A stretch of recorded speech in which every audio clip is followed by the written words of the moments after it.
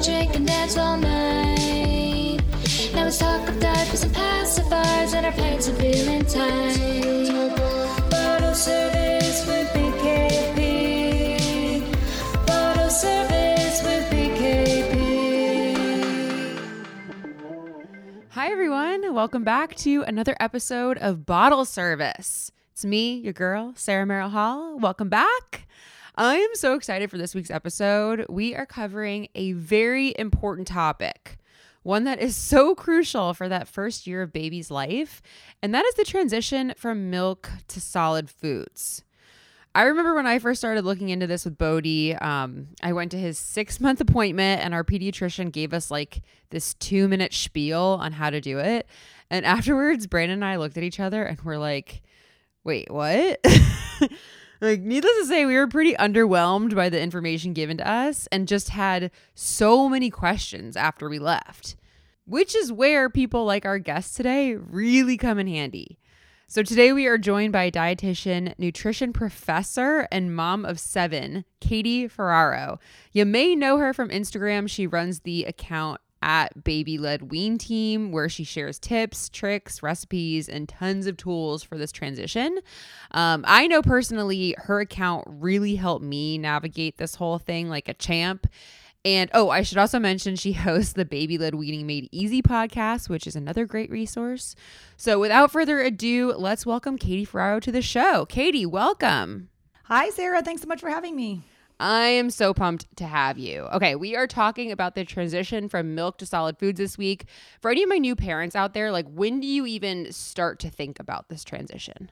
First of all, I am so surprised, Sarah, to hear you say that you were underwhelmed by what your pediatrician was sharing, because most parents are like, I am totally overwhelmed by this idea of helping my baby transition from like an entirely milk diet, right? Infant milk up until 6 months of age. You have kept this baby alive with just breast milk or formula. And now it's time to like, you're telling me my baby's going to start eating avocado and lamb and like all these weird foods. Like, parents get so overwhelmed. And my advice to parents is keep in mind all the things that your baby has done in the first 6 months of life, they are going to blow you away in the second 6 months of life with how much they're going to change. And ultimately, our goal with nutrition is that by the time your baby is 12 months of age, most of their nutrition can be coming from food. Now, you can still be breastfeeding beyond 1 if you want to, but if you're formula feeding, you're going to knock that off around 12 months of age. Make the switch to cow's milk if your family does do that. But most of your baby's nutrition can be coming from food, and it doesn't happen overnight. So there's not like this switch at the 6-month mark where all of a sudden all the iron that they got from you at the tail end of pregnancy is gone. It doesn't work like that. We have this 6-month runway called the weaning period from 6 to 12 months of age to help your baby move from that point where they're getting 100% of nutrition from infant milk to the point where most of their nutrition can be coming from solid foods around the 12-month mark. Okay, so you're saying we start around 6 months. Is that the same for all babies? Like, are there things other than age, some signs that you should look for to like know when it's time to start this? Well, that's a fabulous question. Your doctor may be giving advice, start solid foods at 4 to 6 months of age. And we sometimes hear doctors still saying that. But if you look at the World Health Organization, the American Academy of Pediatrics, every major health body recommends exclusive breastfeeding for the first 6 months of life. And of course, if you can't or you don't, breastfeed infant formula is a very fine alternative. But for the first 6 months of life, that meets your baby's nutrition needs. So we like to see babies waiting until 6 months of age, or if your baby was born prematurely, then we use what's called their 6-month adjusted age. So I'll use the example. I have a set of quadruplets who were born at 34 weeks. So they were 6 weeks premature. At their 6-month mark, you can bet I was hearing it in stereo from all the grandmas and everyone around me. Oh, you got to be feeding those babies food. At 6 months of age, they're chronologically 6-month-old, like they had been out of the womb for 6 months. But from a developmental standpoint, we have to add in that 6-week pad. So I waited until they were 6 months plus 6 weeks before we even thought about solid foods. That was their 7.5-month chronological age. So make sure you use that adjusted age if your baby was born prematurely. And then the second most important sign of readiness to eat is that your baby is sitting relatively unassisted. Now that's kind of a gray terminology because not all babies need to be sitting for 12 seconds on their own or whatever the case may be to demonstrate that they're ready to eat. But the point is, Babies can't all sit on their own right at their 6-month birthday. Your baby might be 6 months plus 1 week or 6 months plus 2 weeks, sometimes even 6 months plus 3 weeks. It's not typical to see a full-term, typically developing baby not sitting on their own at 7 months of age. If you're past the 7-month mark and your baby's not sitting, we generally say, let's talk to your doctor about what might be going on and maybe need a referral for occupational therapy. But the bottom line is there's no benefit to starting solid foods before 6 months of age. Nutritionally, they don't need it. Developmentally, if they can't sit on their own, then they do not have the trunk strength and the head and neck control required to facilitate a safe swallow. So don't let anybody pressure you into starting early. There's no nutritional upside. There's increased risk of choking, increased risk of food allergies if we start too early, increased risk of unwanted weight gain down the road. Like, just wait until your baby's ready, and that's going to happen after the 6-month mark. Okay, that's really good to know. And wait a second, I did not know you had quadruplets. Okay, I had one baby, and then I had quadruplets, and then when they were 18 months old, I had twins. So we had 7 kids, 3 and under for a while. Wow. I'm so impressed because even with just one baby. Baby-led weaning was a lifesaver. No, because I remember, I struggled a lot with spoon feeding my oldest, and I did what my doctor said. I started at 5 months of age. She couldn't sit up on her own. She hated being spoon-fed. I felt like she hated me. I felt like this abject failure as a parent. And then at the height of this like feeding frustration, when I couldn't get her to eat real food and I'm like force feeding her, we found out we were pregnant with quadruplets. And I remember like the first time I saw all 4 of those babies on the ultrasound, the thought that went through my head was, how am I going to feed 4 babies at once when I can't even feed the one baby that I have at home? So I'm a dietitian and I had a background in feeding, and this other dietitian colleague was in the NICU helping us feed the babies. And she's like, she had a baby the same age as mine. She's like, how's it going feeding your daughter at home? My daughter eats everything. And I was like, well, my daughter hates food and hates me. She's like, why don't you try this thing called baby-led weaning? And I was like, baby linguini? Like, what are you talking about? I'd never even heard of it. But at the time I was teaching college, I was working at UC San Francisco in the Bay Area and had some colleagues who were in infant feeding. And I was like, hey, is this baby-led weaning thing legit? Like, it kind of sounds like this woo-woo, flash-in-the-pan parenting thing. I'm not into that. And they're like, no, there's a real incredible body of evidence that supports a baby's ability and desire to feed themselves from the 6-month and beyond mark when the parents make age-appropriate wholesome foods. And I was like, I'm going to figure this thing out, because I decided, when the quads were starting solid foods, I didn't have the bandwidth. I could not physically force feed 4 kids at once, and I really didn't want to. But we figured out how to make all sorts of different foods safe for babies to eat. And what I realized was that by the time they turned 1, they had actually eaten over 100 foods. And if you look at conventional adult-led spoon feeding, those babies have had at most 10 or 15 foods by the time they turn 1. And Sarah, you know this with a 1-year-old, but picky eating is developmentally appropriate for a 1-year-old. 1-year-olds will develop and exhibit some form of picky eating, and they're going to start losing foods they used to eat. And if your baby only has 10 or 15 foods that they can eat, and then you lose those to picky eating, that becomes such a challenging child to feed. But if your baby can eat 100 foods and you lose 10 or 15 to picky eating, it's really not a big deal. So this whole idea of the 100 first foods approach was kind of born as I realized, like, wait a minute, babies can eat so many more foods than we give them credit for. And baby-led weaning kind of opens up this like huge world of possibility of all the foods that your baby can and wants to eat. What I focus on is helping parents make those foods safe, because you can't offer solid pieces of meat like steak or pork chops to babies, or we don't give them raw apples. But you can make all of these foods in a modified version that's safe for your baby, and you're taking advantage of that flavor window, which, as anyone with babies knows, once they start eating and they get the hang of it, they'll like and accept such a wide variety of foods that window closes during toddlerhood. So we really, really want to take advantage when that flavor window is open and help these babies achieve this diet diversity. And aiming for 100 foods is a really great benchmark, which has been such a fun way to see babies now, like all over the world, do this approach and eat all their family foods. Like it's so heartwarming. I have no desire to have more babies. I just love watching everyone else's babies eat. That is amazing. And you're right. I'm kind of in that phase right now where I feel like we were doing real good early on, and he's now in toddlerhood starting to like hate all the foods that he used to like. But that we'll talk about that in a second. I really want to kind of focus in on like the very beginning of these this stage, and we'll kind of go from there. So when you just originally start doing this transition and you're like going from milk to solids, I remember, I think in the 2-minute talk that my pediatrician gave me about this, he mentioned to start on cereal. Like I started mixing in cereal to my baby's milk, and I can't even remember how long we did that for. And then we transitioned into purees, and then from purees to solids from there. I'm interested in the baby-led weaning approach. Is it that same trajectory, or kind of how are you moving from milk to solids? So a lot of people mistakenly think that baby-led weaning means skipping purees, and it doesn't. Purees are an important texture for your baby to master. They're just not the only foods that a baby can eat. So you can honor the self-feeding principles of baby-led weaning and still offer naturally pureed foods like oatmeal or yogurt or unsweetened applesauce. And we do that using what's called the pre-loaded spoon approach. So this is an approach and a technique that was created by a speech-language pathologist named Don Winkelman, who also specializes in baby-led weaning. And essentially, you put the stuff on the spoon and the spoon in the baby's hand, and then the baby is the one who brings the spoon to their mouth, because putting anything in your baby's mouth, including a spoon, can be a choking hazard. And we want the baby to be the one driving the eating experience. That's a responsive feeding method. That's what we want to promote. We don't want to force-fed babies who are visibly pushing the spoon and the food away from them, because as the founder of the baby-led weaning philosophy, Jill Rapley, pointed out in her book, she co-wrote the original baby-led weaning book, it's not that babies don't like food, it's that the babies don't like the feeding being done to them. And so we have to facilitate and foster their ability to feed themselves. So you can use purees if you want to. Now, most major health bodies recommend against the regular use of rice foods for babies, like iron-fortified white rice cereal,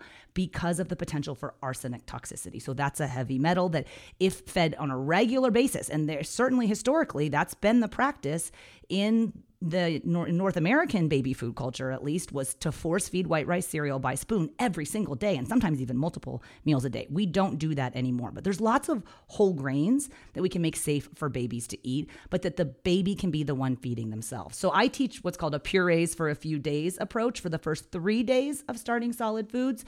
We help parents in one meal. We start with avocado, banana, and sweet potato. On day one, we do avocado, a thin puree of avocado, so avocado pureed with breast milk or formula, offered off of a preloaded spoon. We do that for about 5 minutes, and parents are like, oh, the baby's touching it. They might slurp on it. They might eat the wrong end of the spoon. We're not concerned about how much they're eating. We just want to acknowledge baby is safe to swallow something besides infant milk. Check. The next 5 minutes, we do a chunkier puree, just the mashed up avocado. The babies will reach for it with their hand. We can put it on that preloaded spoon, but now they're having a slightly different texture. Check. And then the last 10 minutes of the meal, we put those strips of avocado out there. Let the baby pick it up, right? They don't have their pincer grasp early on. They have their whole hand or their palmar grasp. So they're going to rake and scoop those longer pieces of food. And in baby-led weaning, you make the foods about the size of your adult pinky finger. The baby uses that whole hand or that palmar grasp, rakes and scoops the food up and into their mouth. Now, they're going to miss their mouth. They're going to shove it in their face, in their ear, in their hair. They're going to sniff it.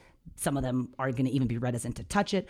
The point is, learning how to eat is this full sensory experience. And so we have to allow the babies to experience the food, and eventually that will lead to them learning how to get it neatly in their mouth and chew it and swallow it. But that whole process, it takes about 6 months, but practice makes progress. So the more practice they can have with finger foods, the better those babies will do. And there's actually research to indicate that babies who've had the least amount of practice with finger foods are actually at elevated risk of choking. And so you hear that from feeding therapists all the time, that much of what they see in toddlerhood in feeding therapy is totally preventable had that child been allowed to experiment with textures other than purees at an earlier age. And the age that they're safe to start that at is 6 months of age, plus when they're showing those other reliable signs of readiness to eat. Wow. Okay. Learning. I'm already like relearning. I feel like I knew a lot of this, and it's like all coming back to me. I feel like one of the hard things that isn't kind of talked about enough is like, how do you even teach the baby how to get the spoon in their mouth? Like, I remember this is something we were good about. Like, we had him practicing this. And even recently we were on a trip, and like other parents were coming up to us and they're like, your kid is so good with utensils. Like, how did you get him to use utensils? So do you have any like tips around this? Well, practice makes progress, certainly, and I encourage parents to focus first on the spoon so babies can start learning to eat off of a preloaded spoon around the 6-month mark. And the spoon that I use for baby-led weaning was designed by that same speech language pathologist that I was mentioning, and it's called the Tiny Spoon. It's by a company called Easy Peasy. And it looks very different from your traditional quote-unquote baby spoon because a spoon with a long handle, that's for adult-led spoon feeding, okay? A baby needs a short, fat, round handle that their chunky little hand can easily grasp onto. It needs a very, very small bowl that's appropriate for the size of their smaller mouth. Some of those traditional baby spoons with the long handles, they have these huge, massive bowls that totally cover the baby's tongue, which can increase the risk of choking because the baby has no ability to move their tongue around, which is required for them to manipulate and maneuver the food and safely swallow it. So using the right spoon is appropriate. For the first few days, we dip the spoon into the food and then put the spoon in the baby's hand. You put your hand under the baby's hand, and at first you may have to help gently guide the spoon to the baby's mouth. And it's kind of a fine line between like, hey, who's doing the feeding here? As long as the baby's hand is the one doing most of the leaning towards the mouth, you're in good shape. And then what happens is you take the spoon and you put the stuff on it and then you lay it on the side of the suction mat or bowl, and the baby will reach for it with their whole hand and bring it to their mouth. And then generally around 9 or 10 months of age, babies will start dipping and scooping on their own. But ultimately our goal is that by 12 months of age, they're using the spoon pretty proficiently for foods that require a spoon. There's a mom, we have like a live office hours as part of our program each week where the parents can come on and ask questions, and the mom was like, my baby's not using the spoon. I put it out there this morning with the pancakes, and I was like, wait, excuse me. Do you eat pancakes with a spoon? No. The foods that you would use a spoon for, then put the spoon out there for your baby, but don't forget to do those finger foods and as many of those finger foods as you can, because that's what our babies need practice with eating. And then the fork, there's no feeding milestone for forks for babies prior to 12 months of age. So we generally don't even introduce a baby fork until around the 12-month mark. And knowing that, after their 1-year birthday, that's when they're going to get pretty proficient with the fork and the spoon. So Sarah, it sounds like your toddler is right on track with regards to their utensil use. Yeah, he's so funny. If I put food in front of him, sometimes I don't even want him to use the fork because it just kind of becomes a mess, but he demands to use his fork. He loves a fork. Because he sees you guys using forks and spoons as well. And we have to remember that your baby's been observing you for months before they even start solid food. So they have a general idea of what to do. And if you wait until they're truly ready, they're so interested in the foods that you're offering that it kind of becomes inspiring to the parents and the caregivers. Whoa, hold up. This is actually fun because the baby is into this. Yeah. And it sounds kind of like the whole approach is you're letting them explore foods and you kind of have to keep your hands back. I remember in those early days, wanting to jump in several times, especially if he was spilling crap all over the floor. And it was just kind of let him explore. This is a new thing for him. And I know it's so hard. So many of us, myself, I'm a dietitian. I'm as type A as they come. And I want to be right in there. If the baby spills, I want to be wiping their face. But if you think about that, constantly wiping your baby's face while they're trying to eat, it can be a very negative sensory experience. How would you feel if you were trying to learn how to eat sardines and this lady kept attacking you with her wet wipe or her washcloth? That eating is a full sensory experience. And we need to let the babies experience the mess, especially when they're practicing open cup drinking. So ideally, we want to see the babies transitioning off of the bottle around the 12-month mark.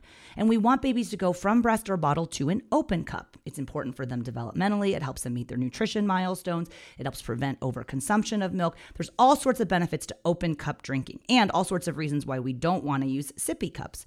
And so when we're going to that open cup and they're learning how to drink, we start first with a thicker liquid like breast milk or formula, which your baby is familiar with and knows how to drink safely. And we practice that open cup drinking, and some of that dribbles down the side of their mouth and into their cute little fat neck rolls. And we think, oh my gosh, they're getting dirty. But it's important for the baby to experience that sense of discomfort, because the next time the baby picks up the cup, they'll make a micro adjustment as they're tilting the cup and tilting their head so that they don't have that dribble and that uncomfortable feeling. So as much as we want to do everything for our babies, we need to step back and remember what our jobs are. And so a very kind of helpful mantra to keep in mind is, it's called, as a big name, but Ellen Satter's Division of Responsibility in Feeding Theory. And Ellen Satter is a registered dietitian and a licensed therapist. And this division of responsibility in feeding theory, it's so helpful. And it's good for us when we have babies, and it's good for us when we have bigger kids, because it reminds us of what our jobs are. And we as parents have 3 jobs. We're in charge of what the child eats, we're in charge of where the child eats, and we're in charge of when they eat. What and where and when. That's your job, mom. But your baby and your child is ultimately in charge of how much or even whether they eat.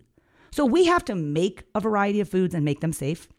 We have to offer them in a safe feeding environment, and we have to offer them at set meal times. We do not let children graze throughout the day. But once we've done our job, we need to step back and let the baby do their job, which is the baby determines how much or even whether they eat.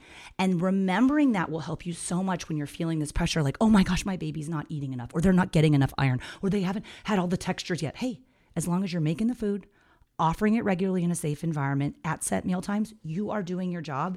Your baby needs lots of practice, but you do not need to make them eat because that is not your job. You want a good way to support a new mom? How about let her kick back and have some fun without the fear of paying for it the next day? I'm talking, of course, about morning recovery from More Labs. Guys, if you want to recover faster after a night of drinking, you need some morning recovery in your life. It helps speed up the breakdown of alcohol-induced toxins. All you have to do is drink one little bottle of morning recovery the night you're drinking and let their proprietary blend of electrolytes and vitamins rehydrate and restore lost nutrients so you can wake up ready to take on whatever motherhood has in store for you. I absolutely love these. I feel like I'm at a point in my life where I just can't afford to feel like crap after a night of drinking. So these really come in handy. And you can save 20% and support this show at the same time when you use code BIGKID at checkout. 20% off. That is a nice little savings, guys. So don't let rough mornings after drinking dampen the next day. Drink smarter with morning recovery at morelabs.com/bigkid. And again, use code BIGKID for 20% off your order. Cheers. I did want to go back to something you mentioned earlier because this was something different than I remember hearing, and I wonder if guidelines have changed at all. But when you mentioned like introducing a baby to a food, you did like one food per day. I feel like I remember in my, again, 2-minute spiel from my pediatrician, they told me to like start with one food and give them that for like 3 days and then move on to the next food. And it would be like applesauce for 3 days. And then it was like sweet potato puree for the 3 days after that. Have those guidelines changed? Like, what are your thoughts on that? So there's absolutely no research to support the recommendation to wait 3 to 5 days between food. Unfortunately, many pediatricians still give that advice to parents, and it does a huge disservice because what it does is it unnecessarily slows down the child's progression through foods. And a baby will never achieve diet diversity and get most of their nutrition from food if they're unnecessarily waiting 3 to 5 days between trying new foods. Now, the premise of the wait 3 to 5 days between new foods, parents are like, well, I want to observe. What if the baby has an allergic reaction to food? The truth is that if your baby is going to have an allergic reaction to food, the vast majority of those reactions will occur within minutes and up to no more than 2 hours following ingestion. So it's not like your baby tries egg and then 3 days later has a weird diaper and you're like, oh my gosh, they're allergic to egg. It doesn't work like that. Again, the vast majority of food allergy reactions will occur within minutes and up to no more than 2 hours following ingestion. So it's perfectly safe for your baby to try one or more new food every day. We just don't do 2 of the potentially allergenic foods for the first time on the same day, right? If you did like wheat and egg, for example, together and your baby had a reaction, how would you know if it was from wheat or from egg? So there's 9 foods, we call them the big 9, and they account for about 90% of food allergy in North America. And those ones, we build in a little bit of a pad. You offer those foods a number of times. I usually do it over the course of a weekend, twice on Friday, twice on Saturday, twice on Sunday. By the end of the weekend, your baby's had that allergenic food 6 or 7 times. There's no reaction. The next week we move right on. We do 5 new foods a week. In fact, I teach a 5-step feeding framework where every week on Monday, we introduce your baby to a new fruit. On Tuesday, we do a new vegetable. On Wednesday, we do a new starchy food. On Thursday, we do a new protein food. And on Friday, we do a new allergenic food. And so 5 foods a week, it's 20 foods a month. In 5 months, your baby has tried 100 different foods and it's perfectly safe. So part of the work that I do is also doing a lot of education for other feeding professionals as well as pediatricians, because more than 90% of physicians in this country have never had a nutrition class. So a lot of them, there's a lot of stuff your pediatrician is doing at their appointments, and feeding might take up 2 minutes. But if some of that time is spent spreading messages that aren't steeped in science or aren't supported by data and do a disservice to parents, as a dietitian specializing in this space, I feel obligated to help change that narrative, because we don't want parents hearing, oh, I got to wait 5 days between introducing innocuous foods that are never going to cause an allergic reaction in your baby. Yeah, that's good to know. Before we move on from allergenic foods, because this was something that I lived in fear of when I first started introducing them to my baby. What are they? I know you mentioned there's the 9, and then what are you looking for? What are the signs that you should be looking for to see if there's an allergic reaction? And then on top of that, if you are seeing signs, what do you do? Okay, so the 9 foods that account for about 90% of food allergy in North America, we call them the big 9, include milk, peanut, and egg. Those are the first 3. Those are the 3 most common pediatric food allergies. So I tend to do those first, although there's no right or wrong allergenic food to introduce first. But the other ones are, there's tree nuts, there's fish, there's shellfish, wheat, soy, and sesame. And again, we do 1 a week, starting in week 1 of baby-led weaning. So 9 weeks into starting solid foods, your baby has had all of the big 9 allergenic foods. And there's some research to show that early introduction of these allergenic foods helps prevent food allergy down the road. And so the only thing you really can do to lower your baby's risk of food allergy is to offer these allergenic foods early and often. But as you say, it can feel stressful and overwhelming to offer a food to your baby that could potentially cause an allergic reaction. But it's important to note that while the numbers are kind of hard to come by for infancy, we think around 6% of infants have some form of food allergy. So 94% of your babies are not going to have a food allergy. But the only way to know if your baby is allergic to a food is to introduce the baby to that food. And while food allergies later in life can be potentially life-threatening, death from anaphylaxis from food allergies in infancy is almost all but unheard of. The reactions get more severe the older your child gets. So it's another reason to actually be doing these early. 'Cause not only are you reducing the risk of food allergy down the road, but if they do have a reaction, it's not going to be that severe. And if your baby ends up having a food allergy, then you don't feed those foods. You get tested, you get a diagnosis, you get followed by a pediatric allergist, and many times these children are able to eventually eat those foods again down the road. So if we take a big picture approach, the likelihood of your child's throat closing up and them asphyxiating from eating an egg is almost zero. You're hard-pressed to find anything in the literature about infants dying from anaphylaxis from food allergy reactions. So just kind of big picture, yeah, it's scary, but it's good to do these early on. And you do not need to drive to the emergency room and trial peanut butter, in front of the ER. And there's social media stuff that goes on all the time and viral stuff about this, but it's not funny because it's scaring parents into doing something that's very routine. At home, introduction of allergenic foods is what the vast majority of families should be doing. Now, there's a very small subset of the population whose babies will be at increased risk for peanut allergy. So if your baby already has an egg allergy and or severe eczema, those 2 things, egg allergy and or severe eczema, that puts your baby at the high risk for peanut allergy category. And you have a slightly different subset of recommendations, and you need to talk to your doctor. But for everybody else, you do the introduction of those allergenic foods at home. You do not need to buy special expensive supplement programs. There's all these gimmicky, expensive subscription models where you put these little powders in your baby's bottle or in their cereal, and it's scaring parents into offering their babies food. We teach babies how to eat food by offering them food. We offer these potentially allergenic food proteins in food form. We do need to modify them to make them safe for babies, but parents get this incredible sense of accomplishment and confidence once they pass a couple of those allergenic foods and they're like, I can do this. And they see their baby eating these foods. You continue to reintroduce them to help your baby continually have exposure to those proteins. And that's the only thing we can do as parents and caregivers to lower our baby's risk of food allergy. Okay, that's really helpful to know. And for anybody, because that's kind of what I was picturing. I was picturing they were going to go into anaphylactic shock, or he was going to start looking like Hitch, like when his face blows up. I've never had an allergic food reaction, so I didn't know. If it is a little bit of a lower, if it's not as severe, are you looking for a rash? Are you looking for itchiness? What are the signs that they could be having a reaction? So signs of an allergic reaction look different in all sorts of different babies, including babies of different skin color. So historically, we've said, a food allergy reaction is most often characterized first by some sort of skin-based symptoms. And that's generally hives, which can be described in a white-skinned baby as raised red, itchy patches. But in a darker-skinned baby, they will look browner or darker. And so we want to be feeling to see if there's any raised itchy patches there.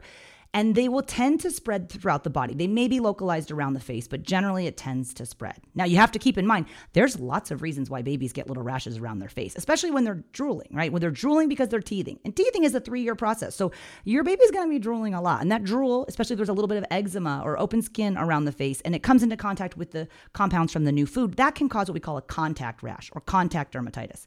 And if your baby gets a little rash around their mouth from something like green peas, something that's not going to cause an allergy, and it goes away on its own, it's not a problem. But if the baby does have the hives, which spread throughout the body, and they can look as innocuous as mosquito bites, but they're raised red itchy patches or browner if darker skinned babies, and if it's accompanied by another symptom. So generally the baby will be, a super chill baby who tried egg for the first time and has full body hives and is absolutely flipping out and not being themselves. Wow, that's definitely a sign, or I would suspect true food allergy. The baby may also have difficulty or labored breathing. Okay. Or so if you see like the belly breathing coming from their stomach, or swelling, especially swelling around the lips or the mouth, right? Your airway starts in your mouth and ends in your lungs. So if we have swelling in the mouth, we can suspect that it's also going down the airway, and that's reason for concern. I mentioned sometimes vomiting or diarrhea, or that marked change in demeanor where like your chill baby is now absolutely flipping out. So the hives plus one of those other symptoms, that's generally a sign of an allergic reaction. And I'll give you an example of a mom that was on my office hours today. 7-month-old baby had had eggs twice, no problem. On the 3rd exposure to eggs, the baby started vomiting within 30 minutes and had raised red itchy patches and was flipping out and crying and is normally chill after food. And then the mom did it again the next day just to she talked to her doctor. Same thing. The vomiting within an hour. Okay, plus the red raised itchy patches. She could recreate that reaction. Yes, now we certainly suspect egg allergy. But another mom doing green peas, the baby gets a little rash around the face. It goes away in 20 minutes. That's not a sign of true food allergy because it was just a little rash on its own that went away. So it's generally the presence of the hives plus another symptom that would make you suspect food allergy. If this does happen to you though, you call your doctor, you take pictures if you have the presence of mind, because the pictures are so helpful, and take notes. What time did you introduce the food? Approximately how much did they eat it? How was it prepared? Like what other ingredients might it have come in contact with? So take those notes and then follow up with your own healthcare provider, who hopefully then can refer you to a pediatric allergist if you need or if they suspect true food allergy. Okay. Are you giving them anything like Benadryl or anything? So at this point, most doctors recommend against the regular use of Benadryl. Benadryl is a very, very antiquated drug. They always say if Benadryl got submitted today, it would never get approved. Benadryl causes drowsiness, which we don't want your baby falling asleep if they're having an allergic reaction. It also needs to be dosed by weight, which means that it's just a little bit more involved with regards to dosing. Parents always talk about baby Benadryl, but if you ever go to the pharmacy and look, there's no such thing as baby Benadryl. Yeah. And the Benadryl says do not give to a baby under age 1, so you need to call your doctor. What most pediatricians are recommending now is the use of Zyrtec, okay? But it is important to point out that as antihistamines, all these are going to do is help reduce some of the swelling and the itching. It's not going to prevent that reaction from going on to be a full-blown food allergy reaction if that was going to happen anyway. So you can talk to your doctor about maybe having some Zyrtec on hand, but for the most part, the only way to know if your baby's allergic to these foods is to offer the foods to your baby. Got it. Okay. I'm glad we covered that because I feel like that's like a big scary thing when it comes to this transition. You were talking about earlier, like the whole idea of like variety. We want to give variety to our baby. When do we move from like offering them one food a day to offering multiple things on their plate? And like how many, like in your ideal plate for a baby, like how many food items would you recommend on a plate?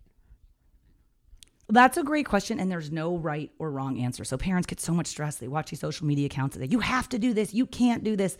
And what we really try to promote in our content at Baby Led Wean Team is, listen, there's this whole world of foods that your baby can eat. What are you up for? I just want to show you what your baby can do. And in our program, what we generally do is by day 3, we're starting to introduce a plate with up to 3 foods on it. I personally feel that more than that can be overwhelming, both for the baby and for the parent, like who has time to make 4 different things. Mm-hmm. But what we generally do is for the first 10 minutes of the meal, we introduce the new food of the day. So explain how we do 5 new foods a week. Let's say it's day 4. On day 4, we do our first protein food. In our program, we do lamb. We do a leg of lamb roast or a lamb shoulder roast. Makes these nice, soft, shreddable strips of meat.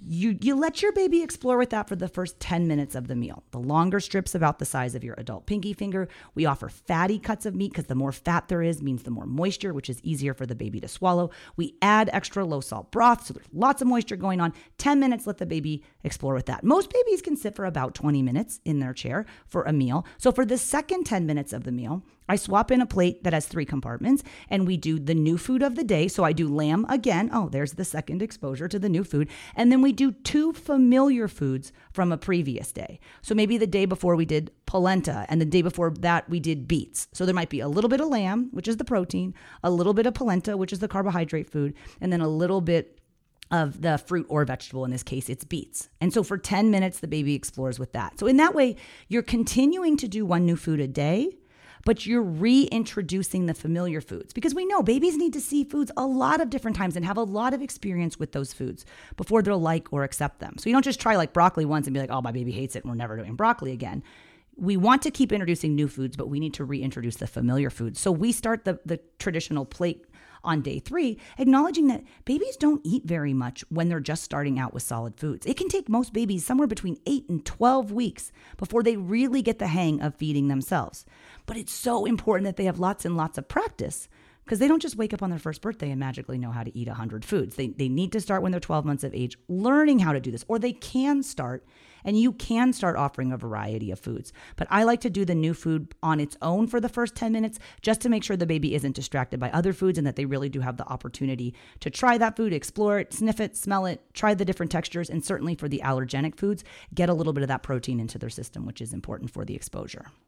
Okay, I really like that tip because I feel like that was a problem when I started introducing foods, but I had other foods on the plate that he was already familiar with. He would ignore the new food. So I think that's like especially with fruit. And there's nothing wrong with fruit. Fruit is a wonderful food category, but I do encourage parents to offer the equivalent number of vegetable offerings as they do for fruit. Because parents will be like, oh my gosh, my 1-year-old's only eating yogurt and fruit. Well, if the 1-year-old's only ever seeing yogurt and fruit, they don't stand a chance. So babies will like and accept these, the different bitter vegetables, and we can make the leafy greens safe for babies, but not if they're not exposed to them. And we all know it's super easy to offer a baby fruit. And as human beings, which babies also happen to be, we have a natural tendency and an affinity for the sweeter foods, right? If you've ever tasted breast milk or formula, of course it's sweet, right? The natural milk sugar in their lactose, it's a naturally occurring sugar. It is on the sweeter side. Babies like that, and that's great. We don't want to deprive them of it.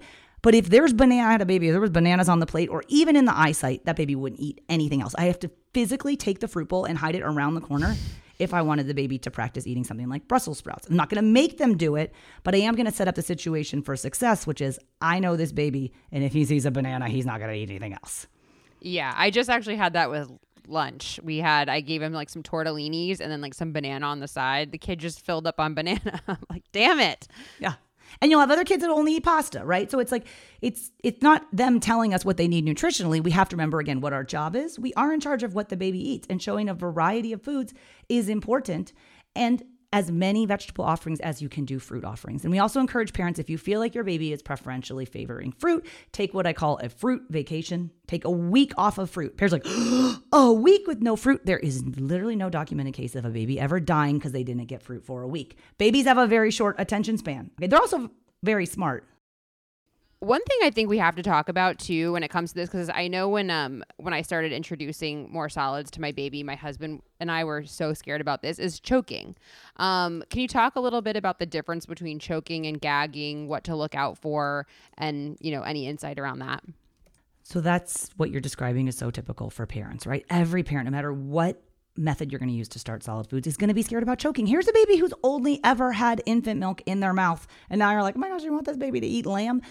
I do want parents to know that if we wait until babies are ready to start solid food, so when they're sitting on their own independently, that's an indicator that they have the trunk strength and the head and neck control to facilitate a safe swallow. They can safely swallow something besides infant milk at that point, but not before that point. So these 4-month-old babies who are all slumped over because they can't sit on their own, don't try to feed them, right? Just because you can shove a spoon of pureed gook down a baby's throat doesn't mean that you should. So the first step is waiting until the baby is really ready. The second step regarding safety and reducing choking risk is making sure that your baby has a safe seat where they can eat. Okay. And a high chair is the safest place for a baby to eat, and their feet should be resting flat on a solid foot plate. You may have to make adjustments to your footrest. We have a lot of, most high chairs are not made for 6-month-old babies, because if they were, your baby would grow out of it when they were 7 months old and you'd be like super annoyed. Why am I buying a new high chair every month? They make high chairs for 2-year-olds. Okay. So you're going to have to roll up a dish towel, for example, and stick it behind your baby's back to help their back be flat. Your baby's back should be flat when they're sitting in a high chair. Their waist should be at a 90-degree angle. Their knees should be at a 90-degree angle, and their ankles should be at a 90-degree angle. I call that the 3x90 setup. 90 degrees at the waist, the knees, and the ankle. And the feet are resting flat on a solid foot plate, such that when the baby starts eating food, and if this food, which is kind of a foreign object, but they put it in their mouth, and if it goes a little too far back and they feel a little uncomfortable with it, they're going to gag. And that's fine, because they're going to stomp their feet down on that solid foot plate. They're going to stabilize their core, and they're going to use the muscles in their mouth to push that food forward away from their airway and protect their airway, which they can do from 6 months of age on. But they can't do that if they don't have their feet resting flat on a solid foot plate. So you may have to adjust the footrest. We have parents who have things like yoga blocks affixed with bungee cords, or we do old textbooks or Amazon boxes, whatever the case may be, to get that footrest up so your baby's feet are resting flat. So if you wait until your baby is ready and they're positioned safely in a high chair. The third thing to lower the risk of choking is that the food needs to be prepared safely. So we do soft strips of solid food about the size of your adult pinky finger that the baby can pick up and eat by themselves, as I explained earlier. But we don't do really small pieces of food, okay? Because babies don't have their pincer grasp early on. They can't pick those foods up and put them in their mouth. And even if they got into their mouth, assuming that the parent shoved the small piece of food in the baby's mouth, that small piece of food is exactly the size that could potentially occlude the baby's airway. So all we do and teach in our programs in my 100 First Foods approach is how to make each of the 100 foods safe for your baby, so that starting at 6 months of age, they can learn how to eat these foods, because there's lots of misinformation out there about preparing foods for babies, and we don't want your baby to choke. And I remind parents, though, that the research shows us that there's no higher risk of choking with this approach compared to conventional adult-led spoon feeding, but that's only true if parents are educated about reducing choking risk. And that's what we teach. We also encourage parents to take an infant refresher CPR course before they start solid foods. I know you took CPR before your baby was born, but that was over 6 months ago. I can't remember what I had for breakfast today, let alone the particulars of a CPR course that I took 6 months ago. So take infant CPR. Choking is a rare but real risk. If your baby does choke on food, you need to know how to administer the back blows, and CPR can save your baby's life. But safe positioning, waiting till they're ready, and then proper food preparation are the 3 things you can do to lower your baby's risk of choking on food. Okay, that is incredibly helpful. Oh my gosh. Final question, because I know we need to wrap up. Just because this is something, especially I'm seeing now, later on, is when kids just will not eat. They're throwing tantrums. They don't want to sit in the high chair. Are there any tips you can do to help that? So if your child is refusing food and you think it's not typical, and wow, I see other people's kids and this is not, and don't encourage parents to compare their children to other children, but if you're this is a problem, ask your pediatrician and ask for a referral to a feeding therapist. Feeding therapists are especially trained occupational therapists or speech and language pathologists who specialize in feeding and have techniques and tactics that can help your child experience success with self-feeding. So they're there as an ally for you. It's not a lifelong diagnosis. They sometimes in a few short sessions can help you get some exercises that you can do with your child to get back on track. If you're dealing with a toddler who absolutely refuses to eat, my suggestion is to take a closer look at 2 things: milk and snacks. Milk and snacks are the 2 biggest saboteurs of the toddler diet. Everyone thinks milk is good. All things are fine in moderation, right? Most toddlers drink too much milk. The American Academy of Pediatrics recommends for 1-year-olds between 16 and 24 ounces of milk. I routinely see children drinking 36, 42, 48 ounces of milk. Of course, they're not going to eat at mealtime because their little tiny bellies are full of milk and there's absolutely no feeling of what I call casual hunger. It is okay to let your child experience casual hunger. Your child should have some degree of hunger when they come to the mealtime, so they're interested and engaged in meals. And then the second one being snacks. If the child is constantly being pumped full of snacks, their tiny little bellies are full of snacks, and there's no way that they're going to eat the wholesome meals that you are offering. So you can very quickly kind of reset the situation in your own house where the milk that the toddler is having between meals, that's serving as their snacks. And if you can stay on a pretty tight meal schedule with meals every 4 to 5 hours, it is perfectly fine to not do snacks. And a lot of people are like, I can't believe you don't feed snacks. I don't feed snacks until they get to preschool. That's when preschool is like, oh my gosh, you have to send snacks. And then it's the worst because you have to do it, but you don't have to feed babies, and you certainly do not have to feed 1-year-old snacks. No, that makes a lot of sense. Katie, thank you so much for all of your help today. If people want to find more from you, where can they find you? Well, thank you for covering this topic because I know starting solid foods can be anxiety inducing. If you want to learn more about baby-led weaning and how to do it the safe way, I teach a free online video workshop. It's called Baby-Led Weaning for Beginners. I give everybody on that workshop a copy of my original 100 First Foods list, so you'll never run out of ideas of foods your baby can eat. And you can sign up for that workshop. You can take it today, later today, tomorrow. It's there for you at your convenience when you need it, and everything's online on my website at babyledweaning.co. Amazing. I'm going to link all of that in show notes, guys, so make sure to check her out. Thank you so much for joining us this week, and we'll see you next time. Bye.